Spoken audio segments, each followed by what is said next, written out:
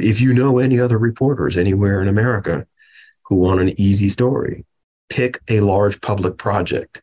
Ask them whether they had minority inclusion data. Ask them whether they had goals involved. Ask them whether they got a report. Ask them if you can have the report. And then fact check the report. Welcome to Breaking Barriers, Building a Higher Ground, where we talk about supply chain inclusion and supplier diversity with everyone from academics, historians, and business leaders. With your hosts, Chloe Guidry-Reed and Adam Moore, you'll hear inspiring stories and practical tips for overcoming challenges and gaining insight into supply chain inclusion and supplier diversity. Let's dive in. This episode is brought to you by Higher Ground. Higher Ground is a technology company whose mission is to bridge the wealth gap through access to procurement opportunities.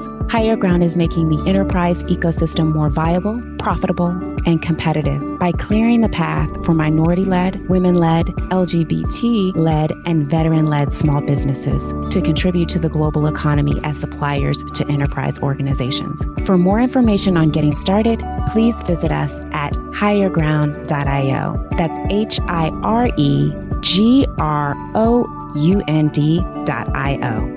Now on to the episode. Hello, everyone. Welcome back to another episode of Breaking Barriers, Building a Higher Ground. I'm Matt Colacello, in for Adam Moore, and I'm here with my co-host, Chloe Guidry-Reed. In today's episode, we're joined by a return guest, journalist Paul Singer, investigations editor at the GBH News Center for Investigative Reporting. Singer's Color of Public Money series investigates the systemic exclusion of minority-owned businesses from public contracts in Massachusetts. He and his team recently covered a groundbreaking story that followed a construction company working on a $100 million public contract that filed false reports on its diverse spend to the city government.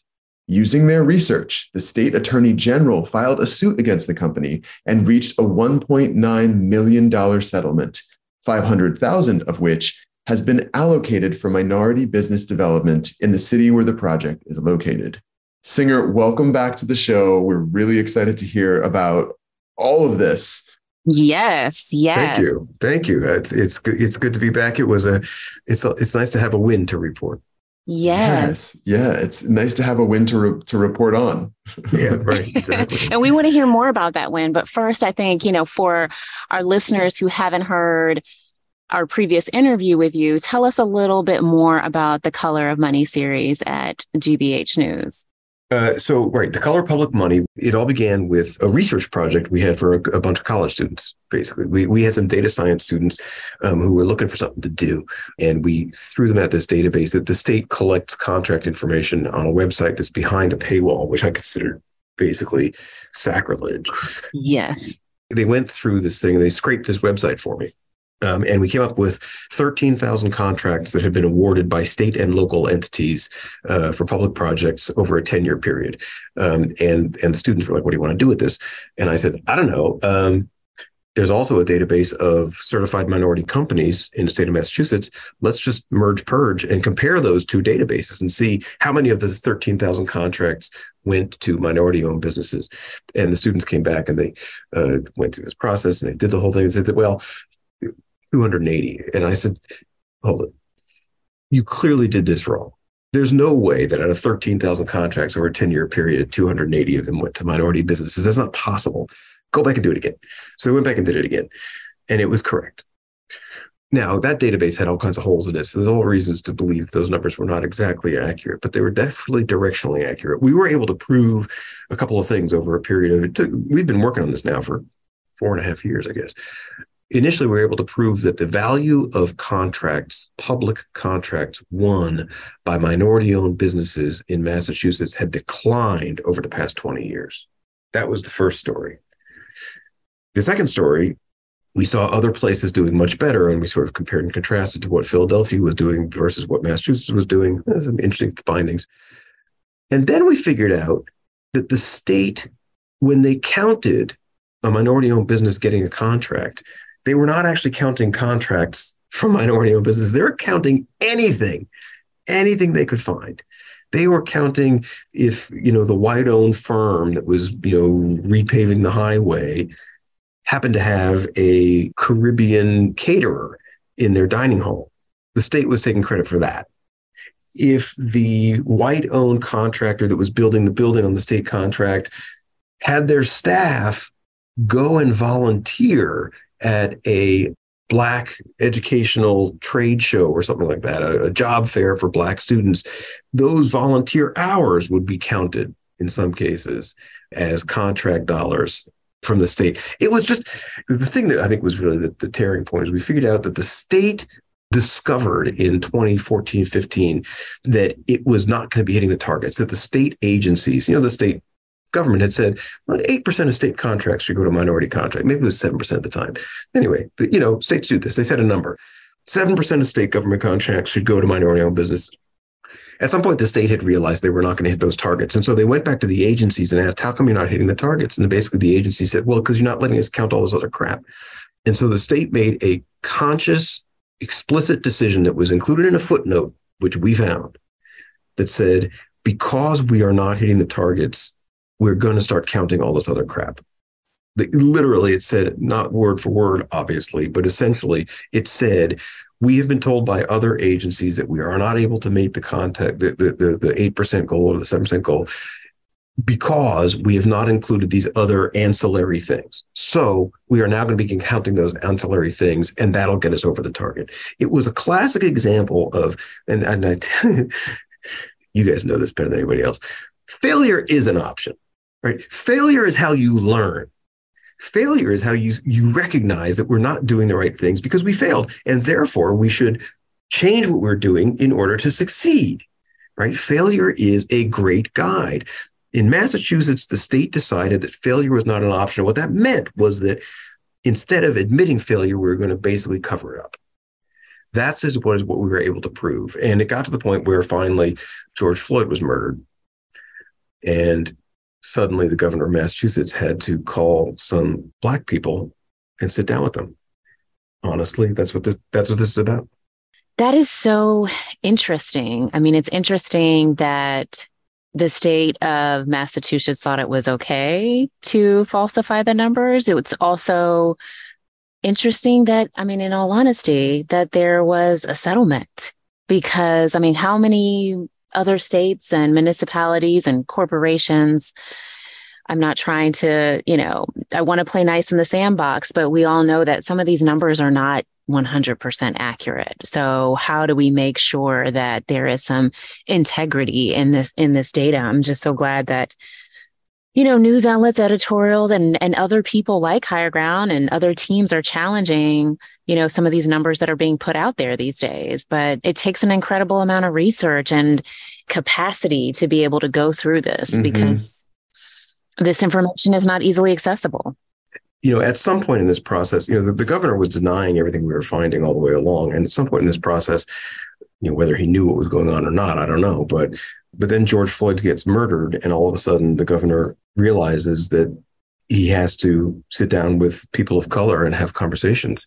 Yeah. And the first conversation that some of the Black business leaders brought to him was this. And so the night before the 2020?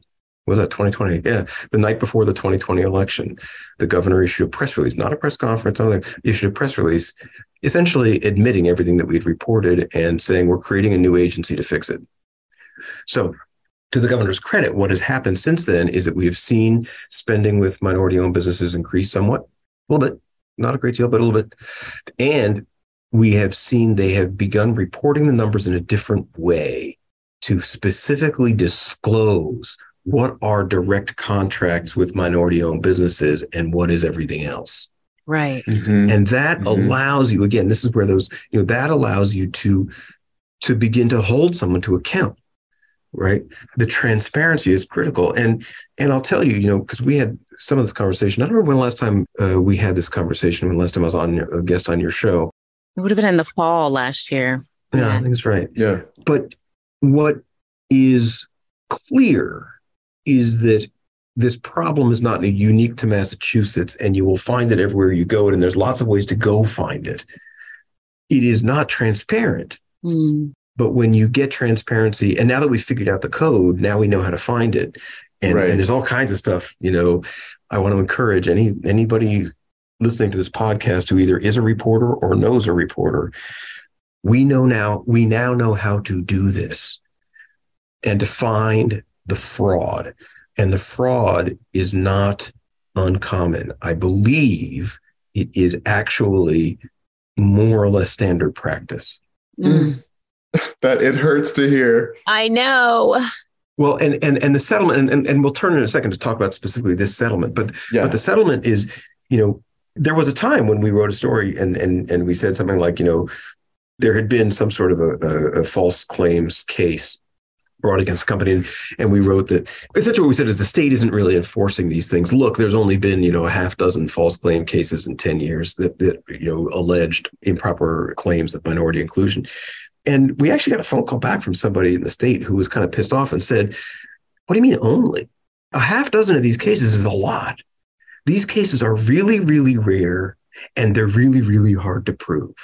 So I just want everyone to understand who's listening that what we're about to talk about is a little different from where you started off with The Color of Public Money, because this most recent story is not so much about the government not being held accountable or not properly reporting or falsely reporting its diverse spend. This is actually about a private company, a pair of private companies, if I understand correctly, that got a contract with a city government in Massachusetts.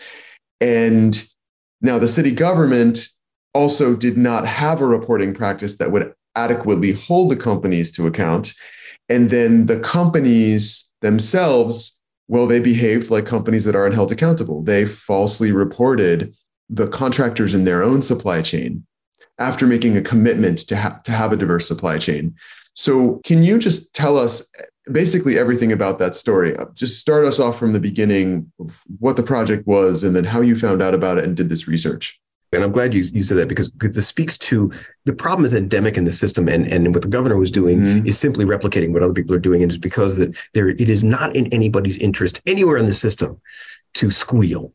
So, and this is why I believe it's going on everywhere. Okay. In this case, Worcester, Massachusetts was going to build a ballpark, $100 million ballpark for a new minor league baseball team. The Red Sox affiliate, that was in Pawtucket, Rhode Island, moved to Worcester. And now we have the Worcester Red Sox. Woohoo! And they're playing in a ballpark called Polar Park, named after Polar Spring Water, which is local. They had promised the city as part of their bid, the companies that were building it, Gilbane Hunt. It was Gilbane and I don't know, Hunt I'm unfamiliar with, Gilbane I'm familiar with, but these two big builders had created a joint partnership to build this ballpark. And as part of their pitch to the city to win the bid, they said they were going to include minority-owned businesses at some significant rate. They included a minority-owned business as one of the lead. Literally, they put together a PowerPoint with photographs of all these people, and one of these minority-owned businesses was like, the third base coach. It was baseball themed, and they win the bid.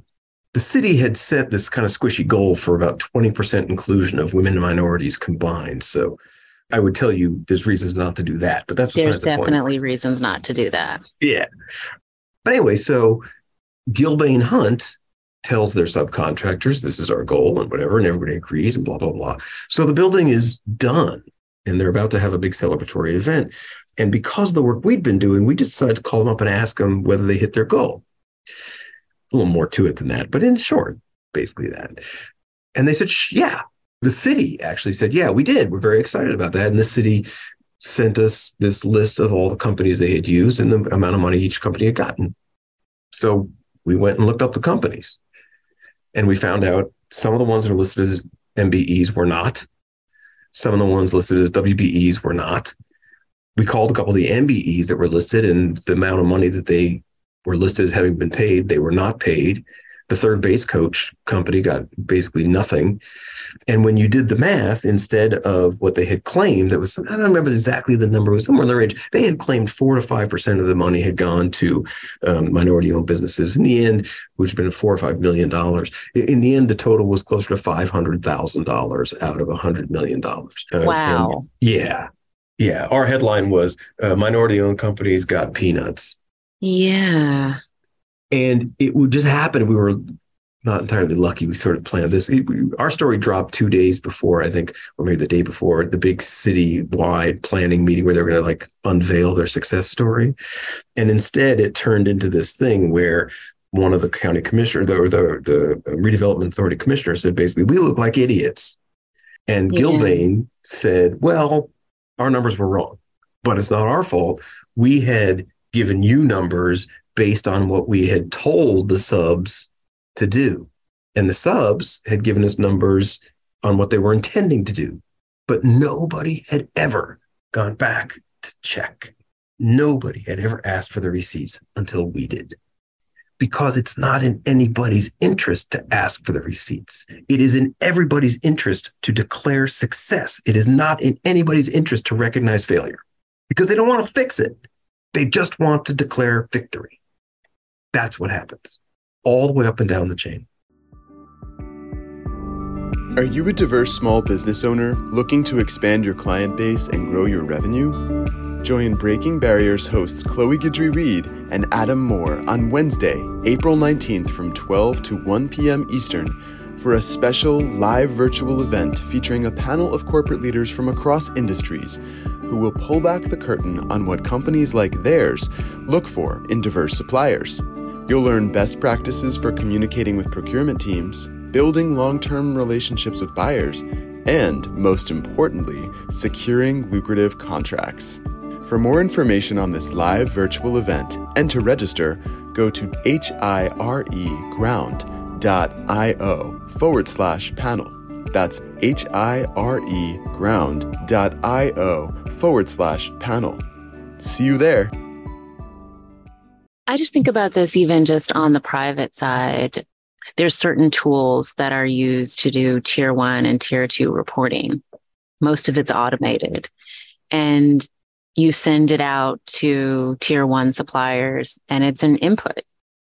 There's no one checking it. There's no one inside these organizations who are charged with validating this information and the accuracy of it. A lot of times they don't have the capacity to do that. So, listening to this story, I'm just wondering, what would be your suggestion around how these corporations validate the accuracy of the information that's being reported to their subcontract? Well, I'll tell you, I work hard, but I'm not superhuman, right? It didn't take me and my team all that much work to pick up a phone. There was only, 25 companies on the list, maybe, and we called them all. How long did that take? I would say we spent more time dealing with pushback from press officers and, our legal department than we did actually contacting people. And you get them on the phone like, hey, this thing says you got paid $1 million to put in flooring. Did you get paid $1 million to put in flooring? And you know what they told us? No.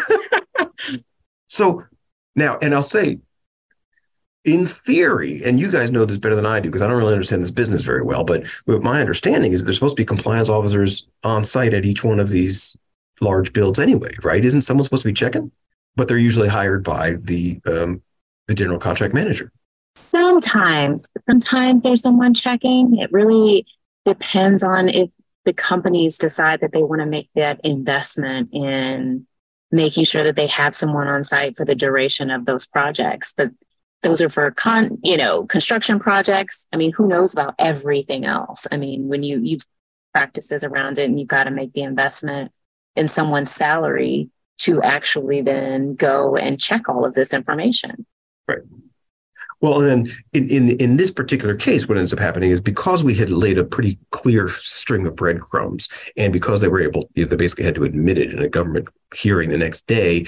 Now the attorney general, like I said, they're hard to pursue these cases. Now the attorney general can go straight to them and say, all the AG, and again, I'm not faulting the AG's office. They were able to take the material we had, which we made public, and they were able to go pursue the rest of it and with subpoenas and get the rest of the information and basically say, okay, you lied. And they reached a settlement, and the settlement is, the companies agreed. Here's the interesting part. The companies agreed to $1.9 million settlement, which on $100 million is really just kind of a rounding error anyway. They agreed to specifically put $500,000 of that penalty into minority business inclusion and incubation in Worcester. So there's that. And they agreed for the next, I think it is 3 years, maybe it's 5 years, to hire an outside compliance monitor for all of their public projects, not their private projects, their public projects in Massachusetts. Now, I will tell you that, you get what you count. If your CEO cared about this, it would not be a 5-year limited window only on public projects, only in Massachusetts, blah, blah, blah, blah, right? I mean, like, if you want to do this right, you can do it right. Right. And that's because it has to be an investment in change, and it has to be an investment in impact.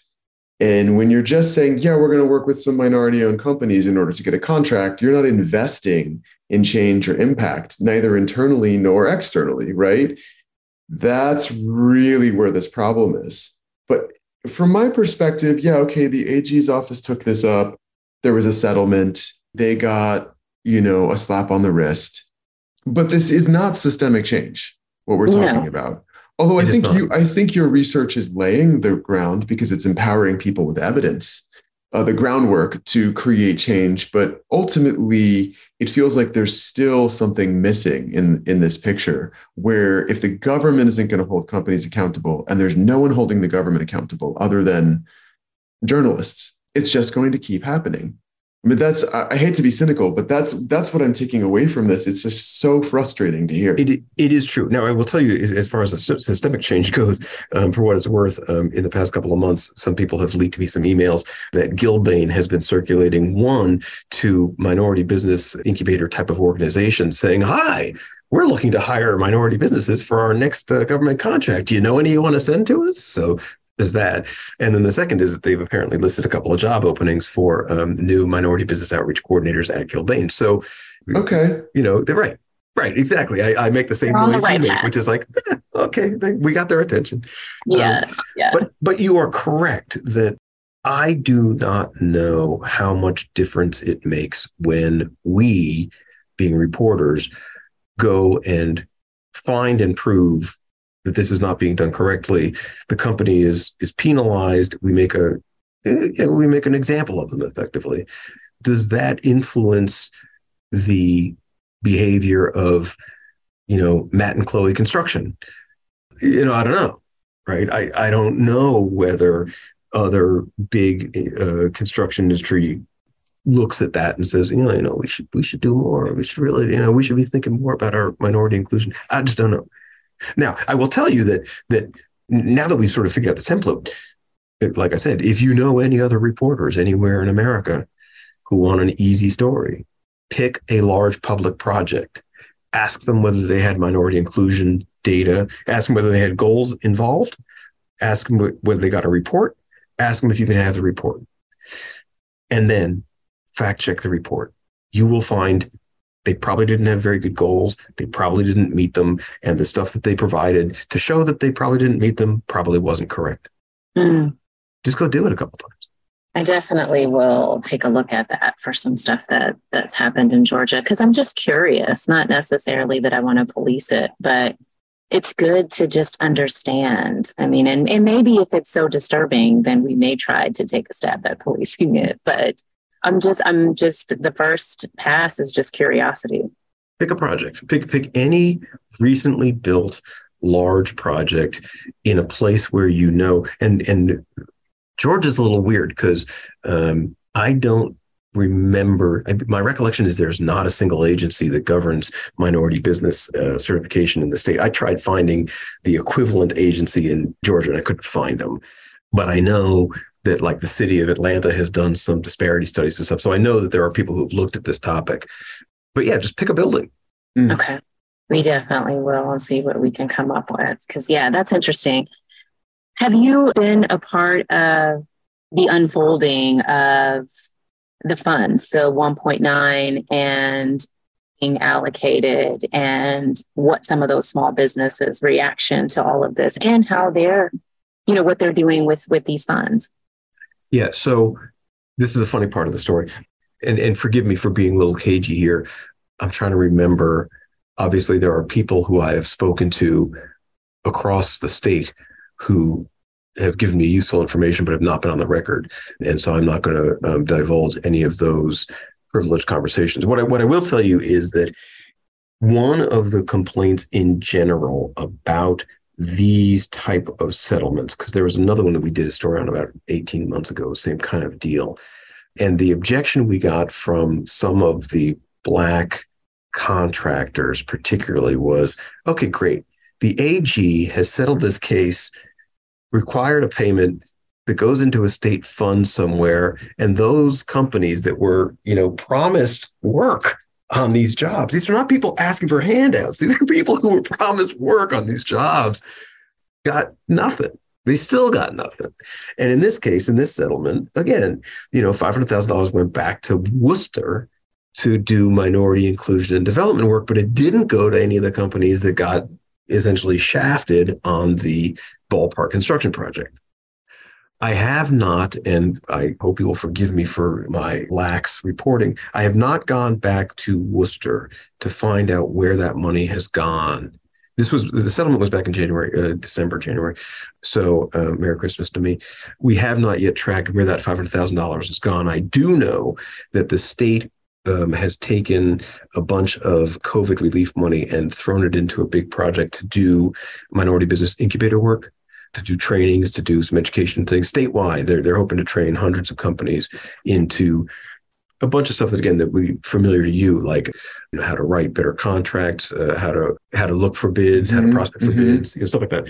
How to also get your capital and financing straight, because a lot of the issue here is, and this is one that I don't understand a lot of, but I again, I'm just not that smart in this topic, but I am told that one of the big problems for the smaller minority-owned businesses in getting involved in these things is they don't have the insurance coverage for larger projects, and they don't have the cash flow up front to wait for a 90-day reimbursement. Are there things you could do to bridge those kind of barriers? And so there is a lot of that conversation going on, and I feel like that wheel is turning for what it's worth. I mean, yeah, those are definitely issues that we hear about from smaller, diverse suppliers, and that, there are a number of resources out there for smaller, diverse suppliers to get help on that. And there's also the better run enterprises are running programs themselves for suppliers that they want in their pipeline to help them, to help build their capacity so that they can be in their supply chain. What you're saying kind of brings that up for me, that there needs to be not just more supplier education, because the onus, in the situation that you're reporting on, it's not on the diverse suppliers. It's really on the Gilbanes of the world not to have already had a supplier diversity, supply chain inclusion practice in place like 25 years ago, let alone in 2022 or 21 when they got this contract. And this gets to sort of my broader issue. And one of the reasons why we are still, however much longer, 4 years we've been into this thing, still writing these stories, is that we keep having these conversations like, well, those companies haven't established yet, or for a long time, we were doing some workforce stories about how come there's no minority workforce on a lot of these projects. Like, well, the workforce isn't there yet. And, it's been like, I can go back to 1980 and open up the same news story where people are saying like, well, the workforce isn't there yet, but we started a training program. Like, yeah. Every decade you start a training program for Black people in the construction trades, and there's still no Black people in construction trades. You tell me what's going on. I think that if we could, I don't think it's just as simple as this, but I think there's a lot of siloed efforts. If we could collectively come together a little bit more on a state level, on a city level, on a national level, then we probably could move the needle. But there are so many hurdles at every turn that it's hard for just any one entity to try to tackle it on their own. And honestly, I really do believe that if the CEO cares, the behavior of the enterprise can change. And I mean that by the CEO of the company, the mayor of the city, the governor of the state. If the leadership says to staff, what I want is for you to increase our spending on contracts with minority-owned business, and I want you to report back every year on where we have succeeded and where we have failed. And by the way, your job, your bonuses, your incentives are going to be tied to not only increasing our minority spend, but also to identifying the flaws that will help us increase next year. You will get credit and bonus for both of those objects. It will motivate people. Yeah, it's just making it one of the KPIs. I mean, it's really as simple as that. You can't have this be it's only a supposed goal if it's not really a goal. Like it's as simple as that. And by the way, forgive me, but I hate KPIs. And the reason I hate KPIs is not because I think they're a bad idea. It's because people set KPIs not to be ambitious. People set KPIs to be something we can meet. It's invariable. It's like, well, we're going to set our key performance indicator at 9. You know why? Because last year we hit 9. So, look, we hit our key performance indicator. All right, well, if you really want it to be the key performance indicator, set it at 12. Exactly. Let's stretch it. Let's really make it ambitious. Yeah. But again, but I do believe that, I'm proud of the work we have done here. I really am. But I'm also convinced that it is only that we are so stupid that it took us 4 years to get where we got. And now that we understand what the codes look like out there in the world, the stuff is out there. It's everywhere and it's gettable. It's reporters or podcasters or people in the business. It is not, and send me an email, paul_singer@wgbh.org, and I will show you where to go looking. And I'm almost certain you're going to find some of the stuff we found. Yeah. Well, as you say that, it just makes me think about how we very, very often talk about how supplier diversity, how really creating an equitable economy is not simply about buyers and suppliers. It's about a whole ecosystem, multiple companies working together on the enterprise side. It's about having advocacy organizations in there as well. They're not buyers or suppliers. They're just building connections. And journalists are part of that ecosystem in terms of bringing forth research and in terms of helping others hold companies accountable. It's part of the essential structure of that ecosystem. And I'm just thinking we should somehow collaborate through Breaking Barriers. I mean, it would be amazing to offer a workshop for journalists. Yeah. Nationally, it could be virtual, who want to do reporting on this. And I've done it for the Investigative Reporters and Editors group. It's called IRE. And I did a training based on how to do this. And several reporters came out of there very excited, and they did some decent stories about it. But again, you have to get the same deal, right? You got to get your editor signed on to the idea that they can, invest your time in this thing. I will say, one of the things that you said there that really touched a chord with me is this ecosystem business. I mean, we wrote a story a couple of weeks ago about Eastern Bank, which is one of our local banks in Boston that tends to do a lot of community-focused work. They are offering a new loan program for businesses. It essentially, in some cases, does away with credit score requirements entirely. Because they began to figure out that Black and brown entrepreneurs generally are going to have a worse credit score, and they're also not going to have a lot of familial wealth to back them. But the deal was, you don't walk into Eastern Bank and they say, never mind your credit score, here's a loan, right? What they do is they have a partnership with a bunch of these ecosystem organizations, with the Black Economic Council of Massachusetts or Interrise, which are these organizations that do business training and business counseling and business coaching. And if you have a relationship with them, then Eastern can give you this loan essentially without a credit score, because they know that someone is helping you over the hurdles that will help you grow, which is a really interesting approach. We'll see if it works, right? But it gets to Matt, what you're saying about the ecosystem idea, that it's really about, there is a community involvement here that helps businesses rise, and in theory rises all boats. That's the whole idea. Exactly. And in theory for Eastern Bank, like it's a good investment for them. They believe that this is, where they're going to grow new customer base, because these businesses have previously not, particularly, Latino and Black businesses, they're essentially unbanked. They get taken through a whole nother set of criteria that's almost impossible for them to meet, depending on where they are in the evolution of their business. Right. But, again, I spoke to one of these, we'll call them ecosystem organizations, and he said that, great, the bank is doing the right thing, exactly the right thing. But, before you get to the bank, do you have your LLC?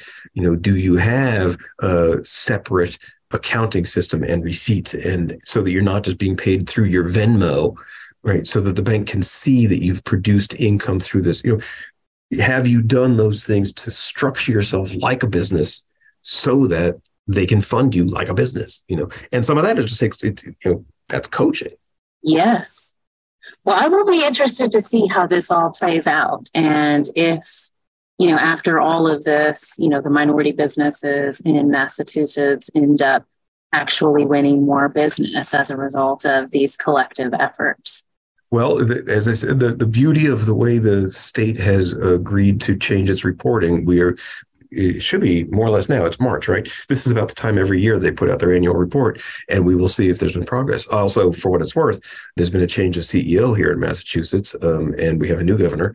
She now owns this problem, and let's see if she's, going to double down and have an impact. She was, by the way, previously the Attorney General, and it was her office that brought this case against the ballpark. So it's not like she's unfamiliar with the topic area. Right. And again, this is what I get to, right? Maybe if the CEO really cares about this, maybe you see progress. But the way they're reporting it now, in theory, we'll be able to actually hold them to it. That's great. That's great. Love it. Excited to see what's to come. But thank you so much for coming on the show, Paul. This has been great. Be sure to connect with us on LinkedIn. And if you enjoyed this episode, make sure to leave us a review on Apple Podcast and check out our previous shows. Stay tuned for next time. Thank you for listening to Breaking Barriers, Building a Higher Ground. We are grateful for the time you spend with us and participating in these conversations. Please review and rate and share our show, as we are focused on growing awareness in the supply chain inclusion and supplier diversity space. If you'd like more information, please visit us at higherground.io. That's HIRE ground.io. Thank you for being here, and we look forward to seeing you next week.